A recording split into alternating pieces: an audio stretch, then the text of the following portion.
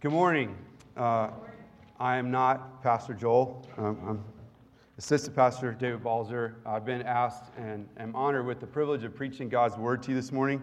At this time, our children may be dismissed for Children's Church. If y'all will head down the aisle and follow our children's workers, and make sure you go back and pick up your kids after worship. So just a little reminder. If you would, please turn in your Bibles to Luke chapter 10. We'll be focusing on verse 2, but I want to read some context. I want to read verses 1 through 12. The title of this sermon is Harvest Prayer. We are still in our sermon series on prayer, and I was reminded this week that I should have great expectations of what God does through the preaching of His Word. I should probably go back and listen to some of Pastor Joel's sermons on prayer, because sinfully, sometimes I come to hear the Word of God. I guess God reminds you of this when you're actually preaching. I can come to sermons and it's like, yeah, great sermon, but I don't think God's going to change my life from this day forward through what He speaks to me through His holy Word. And I want to challenge you, as we read God's Word together and as you hear God's Word preached to you, to really believe that God can change your prayer life forever. And the thing that I hope enters your prayer life more in a way that transforms you and advances the kingdom is this, that the harvest makes it into your prayers. So listen to God's Word, Luke chapter 10, verses 1 through 12. After this, the Lord appointed 72 others and sent them on ahead of Him, 2 by 2, into every town and place where He Himself was about to go. And He said to them, "The harvest is plentiful, but the laborers are few. Therefore, pray earnestly to the Lord of the harvest to send out laborers into His harvest. Go your way. Behold, I am sending you out as lambs in the midst of wolves. Carry no money bag, no knapsack, no sandals, and greet no one on the road. Whatever house you enter, first say, 'Peace be to this house.' And if a son of peace is there, your peace will rest upon him. But if not, it will return to you. And remain in the same house, eating and drinking what they provide, for the laborer deserves his wages. Do not go from house to house. Whenever you enter a town and they receive you, eat what is set before you. Heal the sick in it and say to them, 'The kingdom of God has come near to you.' But whenever you enter a town and they do not receive you, go into its streets and say, 'Even the dust of your town that clings to our feet, we wipe off against you.' Nevertheless, know this, that the kingdom of God has come near. I tell you, it will be more bearable on that day for Sodom than for that town." This is God's Word. Please pray with me.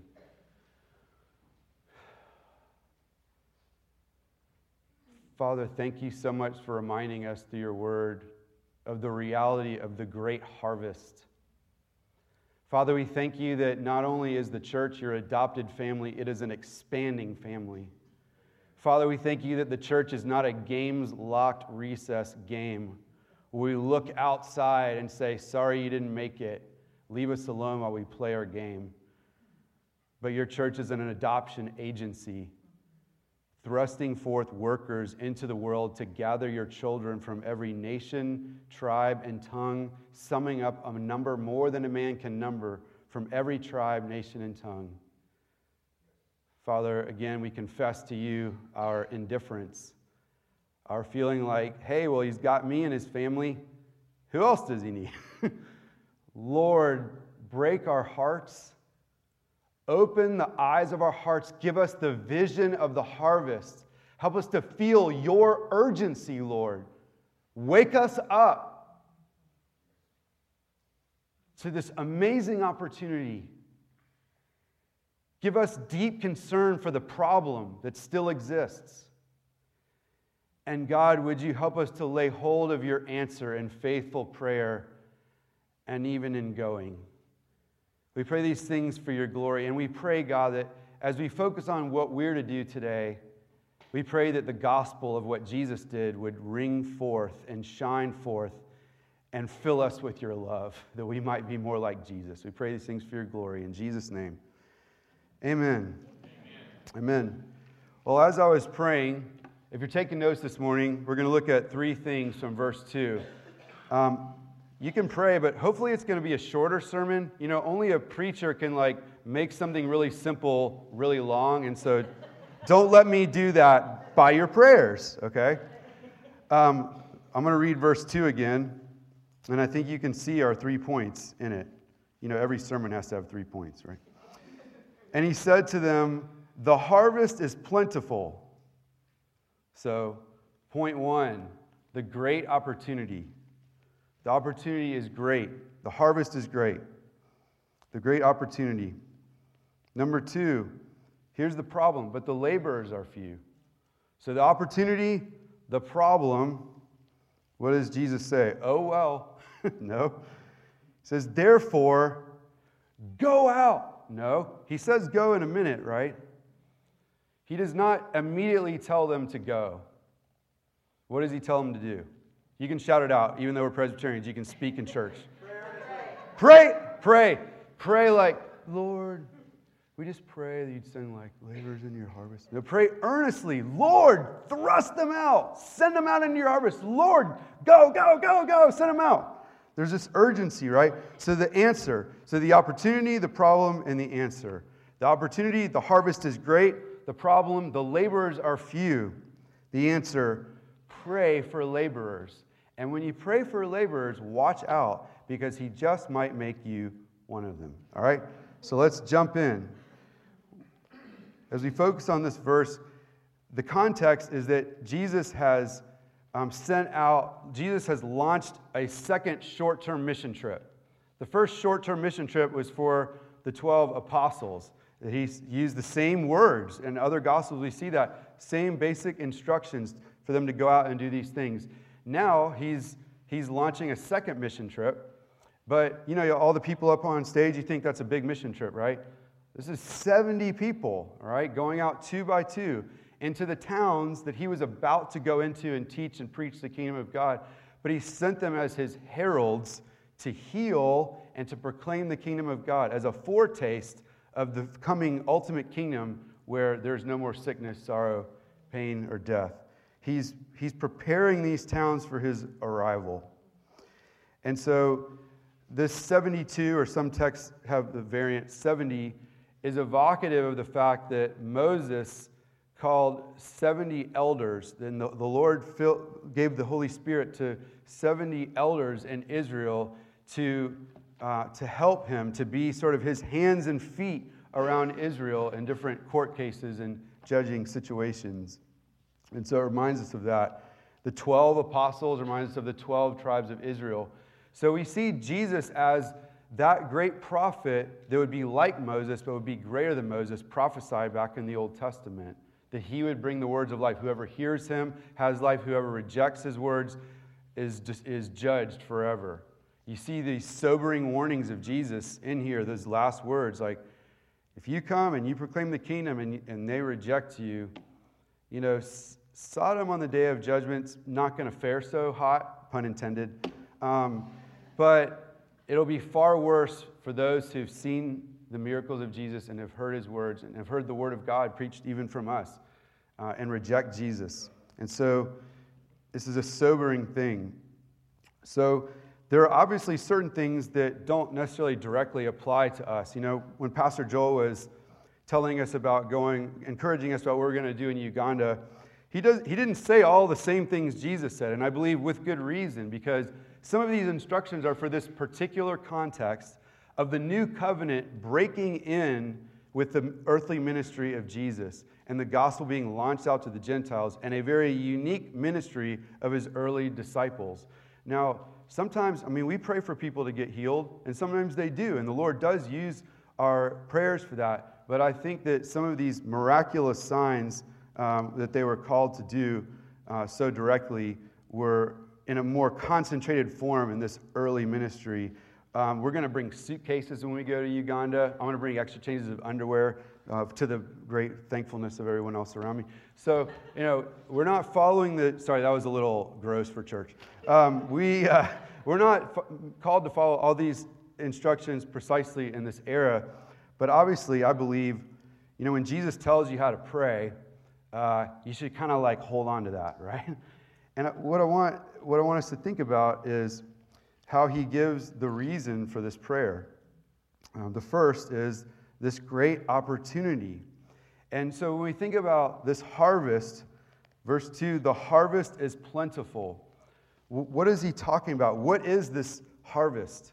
Well, we know from what he says elsewhere about the kingdom of God coming near you, and what he says elsewhere in the Gospels when he talks about the kingdom of God coming near, he says, repent and believe the gospel, the good news. Jesus says, truly, truly, I say to you, whoever believes in me has eternal life. It's that simple. True faith in the true Jesus gives you true eternal life. And so the harvest is, there are people out there who do not yet have eternal life. They have not yet accepted God's offer to forgive them their sins, to adopt them and bring them into his family, and then raise them up to be with him forever when Jesus comes back. They haven't yet come into the family of God. They haven't yet been harvested out of darkness and into his marvelous light. And Jesus says the harvest is plentiful. It's this great harvest. Now, this is 2,000 years ago. The Lord dealt primarily with the people of Israel. We see other people like Persians coming in sometimes here and there, and other people, but he had focused primarily on Israel. And now with the new covenant, as we see in the book of Acts especially, the gospel is breaking out explicitly, and God is sending laborers into this world harvest because Jesus truly is the Savior of the world. Yes, some people will go to hell, but at the resurrection, when we look back at everything, we will exclaim, Jesus truly is the Savior of the whole world. People from every tribe and tongue. That's why he says that the harvest is plentiful. The harvest is people yet to be brought into the kingdom of God through faith in Jesus. But he says that the harvest is great because salvation is coming to the world. You remember God's promise to Abraham? That in him and then ultimately in his seed, Jesus, all the families of the earth will be blessed. Again, it doesn't erase the reality, the horrible reality of hell, but there is this big picture greatness of harvest. All the families of the earth, this big, broad, huge picture of salvation. The harvest is great. Psalm 22:27 says, all the ends of the earth shall remember and turn to the Lord, and all the families of the nations shall worship before you. That sounds like a pretty big harvest to me, doesn't it? Doesn't it to you? Now, fast forward 2,000 years, the gospel has gone forth big time, right? Into all kinds of places in the world. But does he think that means that the harvest is no longer great? Like, yeah, back then the harvest was great, but now, like, hey, we're all Christians now, man. It's fine. We don't need to worry about the harvest because, hey, I'm here, right? You're here, we're here. Who else is out there, right? No, the harvest is still great. The harvest is not just great in quote-unquote unreached people groups. The harvest is great right here in Pensacola because there are many, many people here who have not yet been brought from death to life through the Holy Spirit of God. They've not yet tasted the goodness of the Lord through the gospel of Jesus Christ, sent, obedient, suffering in our place, dying and rising again from the dead, sitting at the right hand of God, coming back to make everything great. They haven't yet tasted and seen the Lord's goodness. They haven't been brought into the family yet. The harvest is still great. Do you believe that? I was talking to a neighbor of mine when we lived in Atlanta, and he grew up in a rural town in Georgia, and everyone he knew, pretty much, was a professing Christian. I mean, they're all sort of spread out. If you're in a less populated area, and, it's been kind of a Christianized area, it doesn't mean that everyone's saved there, but, where would you go for the harvest in a town like that? If you're like, hey, I want to share the gospel with someone who doesn't believe in Jesus.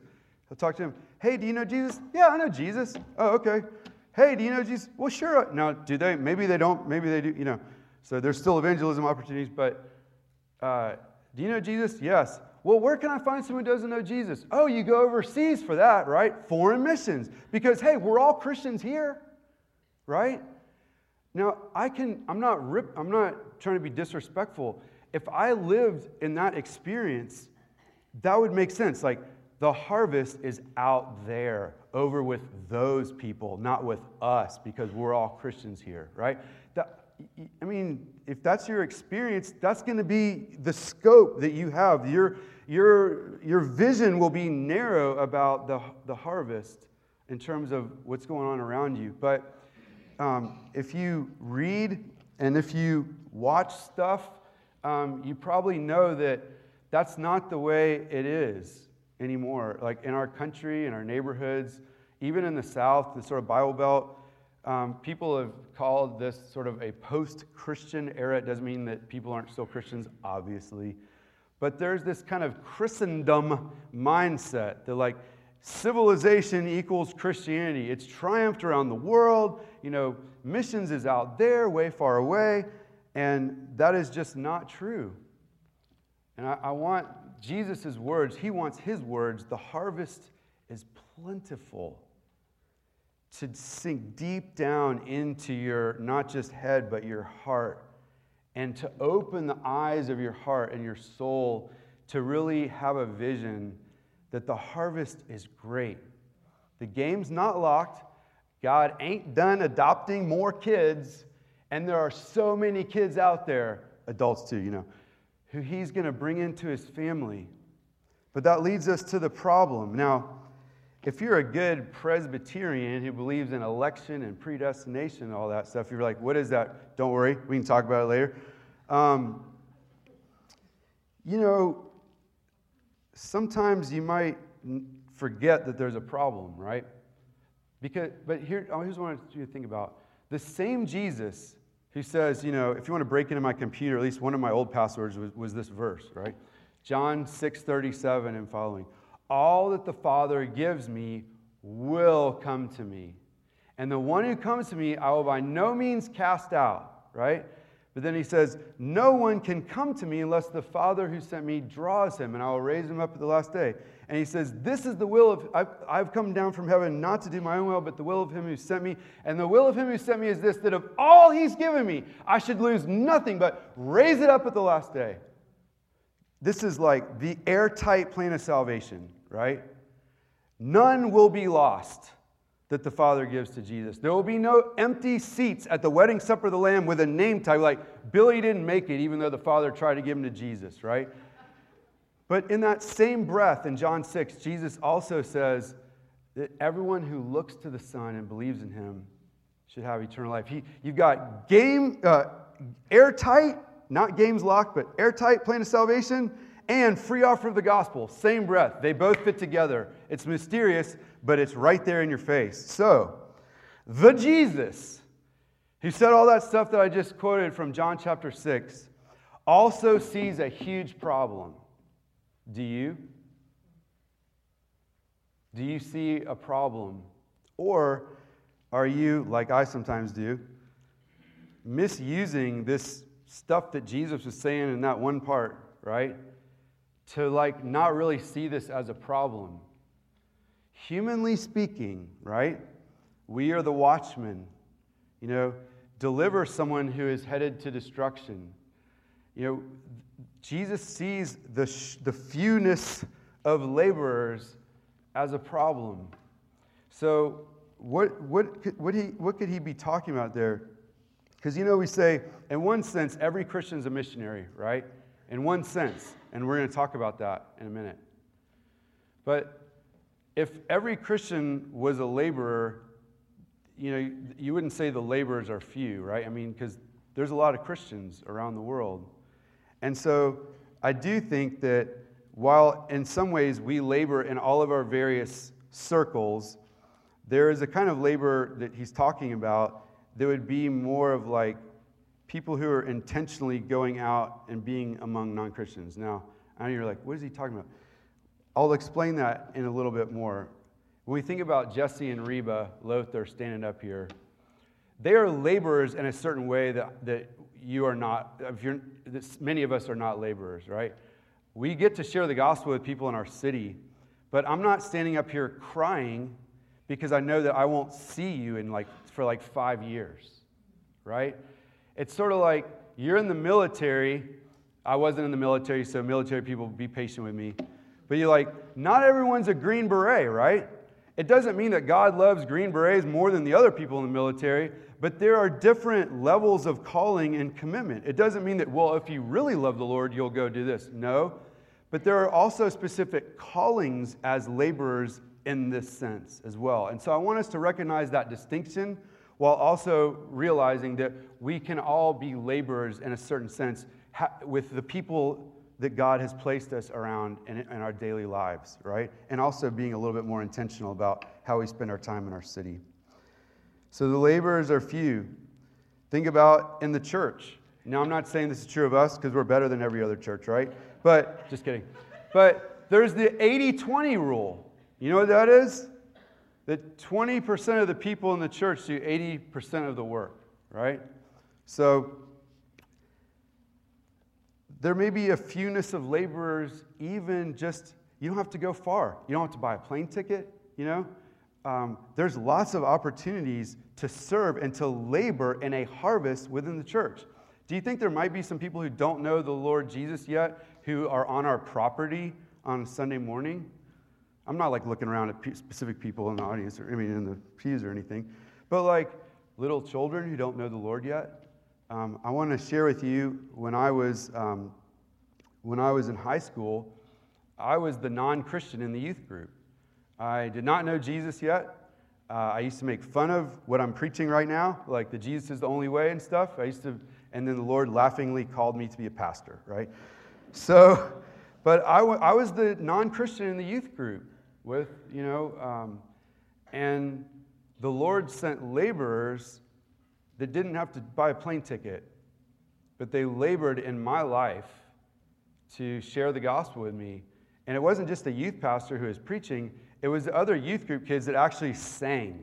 Because I'm going to tell you, I heard the gospel in McDonald's months before I visited the Pine Wood Presbyterian. You heard that right. No S, but Pine Wood Presbyterian in Middleburg, Florida, 1994. I visited their youth group, and they sang that song, Wonderful, Merciful Savior. And it has that line, who would have thought that a lamb could rescue the souls of men? It was the same gospel I'd heard at McDonald's from a stranger months before, and I burst into tears. And so, hey, if you're in the youth group, I guess you don't really sing that much. When you're in church, sing. It's a ministry. Singing and worshiping is a ministry. You're laboring in that way. The Lord used that in my life. And so you don't have to buy a plane ticket to be a laborer, right? There's more work to be done. And if you can't think of anything specific that you're like, oh yeah, this is what I do to help in the overall ministry of Pine Woods Church, I would love to talk to you. There's no shame. I would love to talk to you. That's part of my job description, right? Pastor of outreach and connection. Connect people with each other, but also opportunities to serve. And so I would love to talk to you. You can look on our website. Ask anyone around you, how could I help? And they might be able to answer your question. But then also, the laborers are few in Pensacola. How many Christians intentionally spend time with the purpose of spending time with mostly non-Christians? How many church people do that? Now, I totally cheat. I get paid to do that, all right? So when y'all are in your 9 to 5, I get to be in a coffee shop, all cool hipster pastory, and I'm getting paid. You're like, we're paying him for that? What? But I'm part of this year-long training thing with a group called Evangelize Today that the church has paid for me to do. And it trains pastors in kind of a different approach to evangelism, which focuses very much on listening and getting to know people over time and finding your parish, becoming a regular where you go to someone else's comfort zone. Can you imagine that, right? I'm not sure. That sounds patronizing. Sorry. But hey, you should come to our church. Well, why don't you come to my church? Meaning, why don't you come to my bar? Why don't you come to my coffee shop? Why don't you come skate with me? Why don't you come to the beach with me? Why don't you come to Beef O'Brady's? If you're online and you work at Beef O'Brady's, hopefully you've met me, I don't know. That's one of my parishes. So I'll go and eat lunch at the bar so I can talk to people at Beef O'Brady's. Is there some place that you could become a regular at that may be outside of your immediate comfort zone, but the whole goal is for you to just be there and wait on the Lord, and you're open to meeting non-Christians and getting to know them, and not just like truthing them or presenting stuff at them, but listening to them, learning who they are, and waiting for the Lord to give you that opportunity to share the hope that you found in Jesus. The laborers are few, not just in the church, but in the world. I mean, in even our own city. And then around the world, our church has committed, Pinewoods Church, to a thing that our denomination has asked us to consider, which is the 1% pledge. That we are praying, and hey, we're doing pretty well, right? Reba and Jesse, we got other missionaries too, right? That 1%, we're asking God to send at least 1% of our congregation to go out into the world, to go into another nation, to go out in that way. That Green Beret crying in front of your church family because you know you're not going to see him in 5 years. Or a short-term mission trip, right? But mainly longer term. And Pastor Joel talked about all the spiritual warfare that we've experienced even as a church since committing to that. Like, the devil doesn't like that. He wants you to just stay in your churchy circles, right? All right? And so around the world, 1%, that's good, but let's pray for more laborers, right, than even just 1%. So the opportunity, the harvest is great. God's not done adopting more kids, and there's lots of people that he's going to adopt. But even though he says all that God's sovereign stuff, he sees it as a problem that the laborers are few. And so what's the answer? Well, just go, man. Just get on a plane and go. No, what does Jesus say first? Pray. So what am I supposed to do with this sermon? Laborers or workers or missionaries should be in your prayer vocabulary more. If you obey what God is commanding you to do from his word this morning, the evangelistic endeavor into the harvest, both globally, regionally, and very, very, very locally, even in your own family, discipling your children, that will be on your lips and in your heart. That the harvest prayer becomes more a part of your prayer life. What does Jesus say? Here's the answer, right? Pray to the Lord of the harvest that he would send forth laborers into his harvest. Now, there's a word that we get the word apostle from in the Greek that means send out, but there's this different word that's like throw out or thrust out, like with urgency, Again, if you're in some kind of battle context and you're supposed to like charge a hill or something, it wouldn't be like, hey guys, you might kind of want to like go over there and do some stuff to protect your country. It's go, go, go, go, go, right? That urgency, like go, go, go. God's thrusting them out into the field. Now, some of you may have experienced that. I did with this Uganda trip. Like we were talking about it. I was talking to Pastor Joel, and he was like, hey, why don't you go on that trip? I was like, okay. And I didn't even think about, I can do that? That's awesome. And some of you may be like, somehow I met this guy, Noel, and now I'm going to Uganda. That's kind of weird. You know what I bet happened? I bet Noel obeyed Jesus and prayed that God would thrust laborers into the harvest. You're like, hey, I'm on a plane. Woo! I was thrusted into the harvest, right? So pray that God would send out people into the harvest, drive out or throw out laborers into the field. And so I've already talked about this, but pray specifically first in the church, that God would thrust forth more laborers into the life of our church. Think about opportunities to connect with people who don't yet know Jesus, whether children's ministry, youth ministry, adult ministry. We've got an outreach team that I'm leading. If you want to talk to me, if you want to be on it, be great. There are opportunities that we need laborers in the church, right? But also pray specifically for more church people to spend time intentionally in the wild. That's the phrase that my friend Bert, who mentors me with that program, uses. And it just means not in churchy circles, in the wild. You know, if you're at work and there's non-Christians around you, you're like in the wild. But this is also maybe making some intentional time to be a regular in other places where you're just spending time and people get to know you and you get to know them. Pray that God would send more church people into the wild, into the field, if you will, right? And then around the world, pray for more global laborers. You know, sometimes as an outreach pastor, I'm like, yeah, foreign missions, but we really need to. But it's like, no, they're not competing with each other. Pray that God would send forth more foreign missionaries going into places that they don't live and living in a new place and being among a different people for the sake of Jesus. Because God wants to adopt more people. And those laborers get to be a part of that. So the opportunity, the harvest is great. The problem, the laborers are few. The answer, pray harvest prayers. Pray earnestly for laborers. The only way you're going to pray earnestly is if you have a vision for the harvest in the heart of God for adopting more people into his family, if you care for that, and also if you really believe that there is a problem, the fewness of the laborers. But again, as I mentioned, look what happens here. Watch out, right? Look back at our text. Verse 2, he says all the stuff I've been talking about. Then verse 3, what does he say? Go your way. Behold, I am sending you out as lambs in the midst of wolves. That's interesting. He says, pray to the Lord of the harvest, like Yahweh, the Lord of the harvest, God, to send out laborers into his harvest. And he goes, I'm sending you out into the harvest right now. What might Jesus be implying there? He's the Lord. The Father, yes, is sending people out, but he's sending people out right there, right as he asked them to pray for that.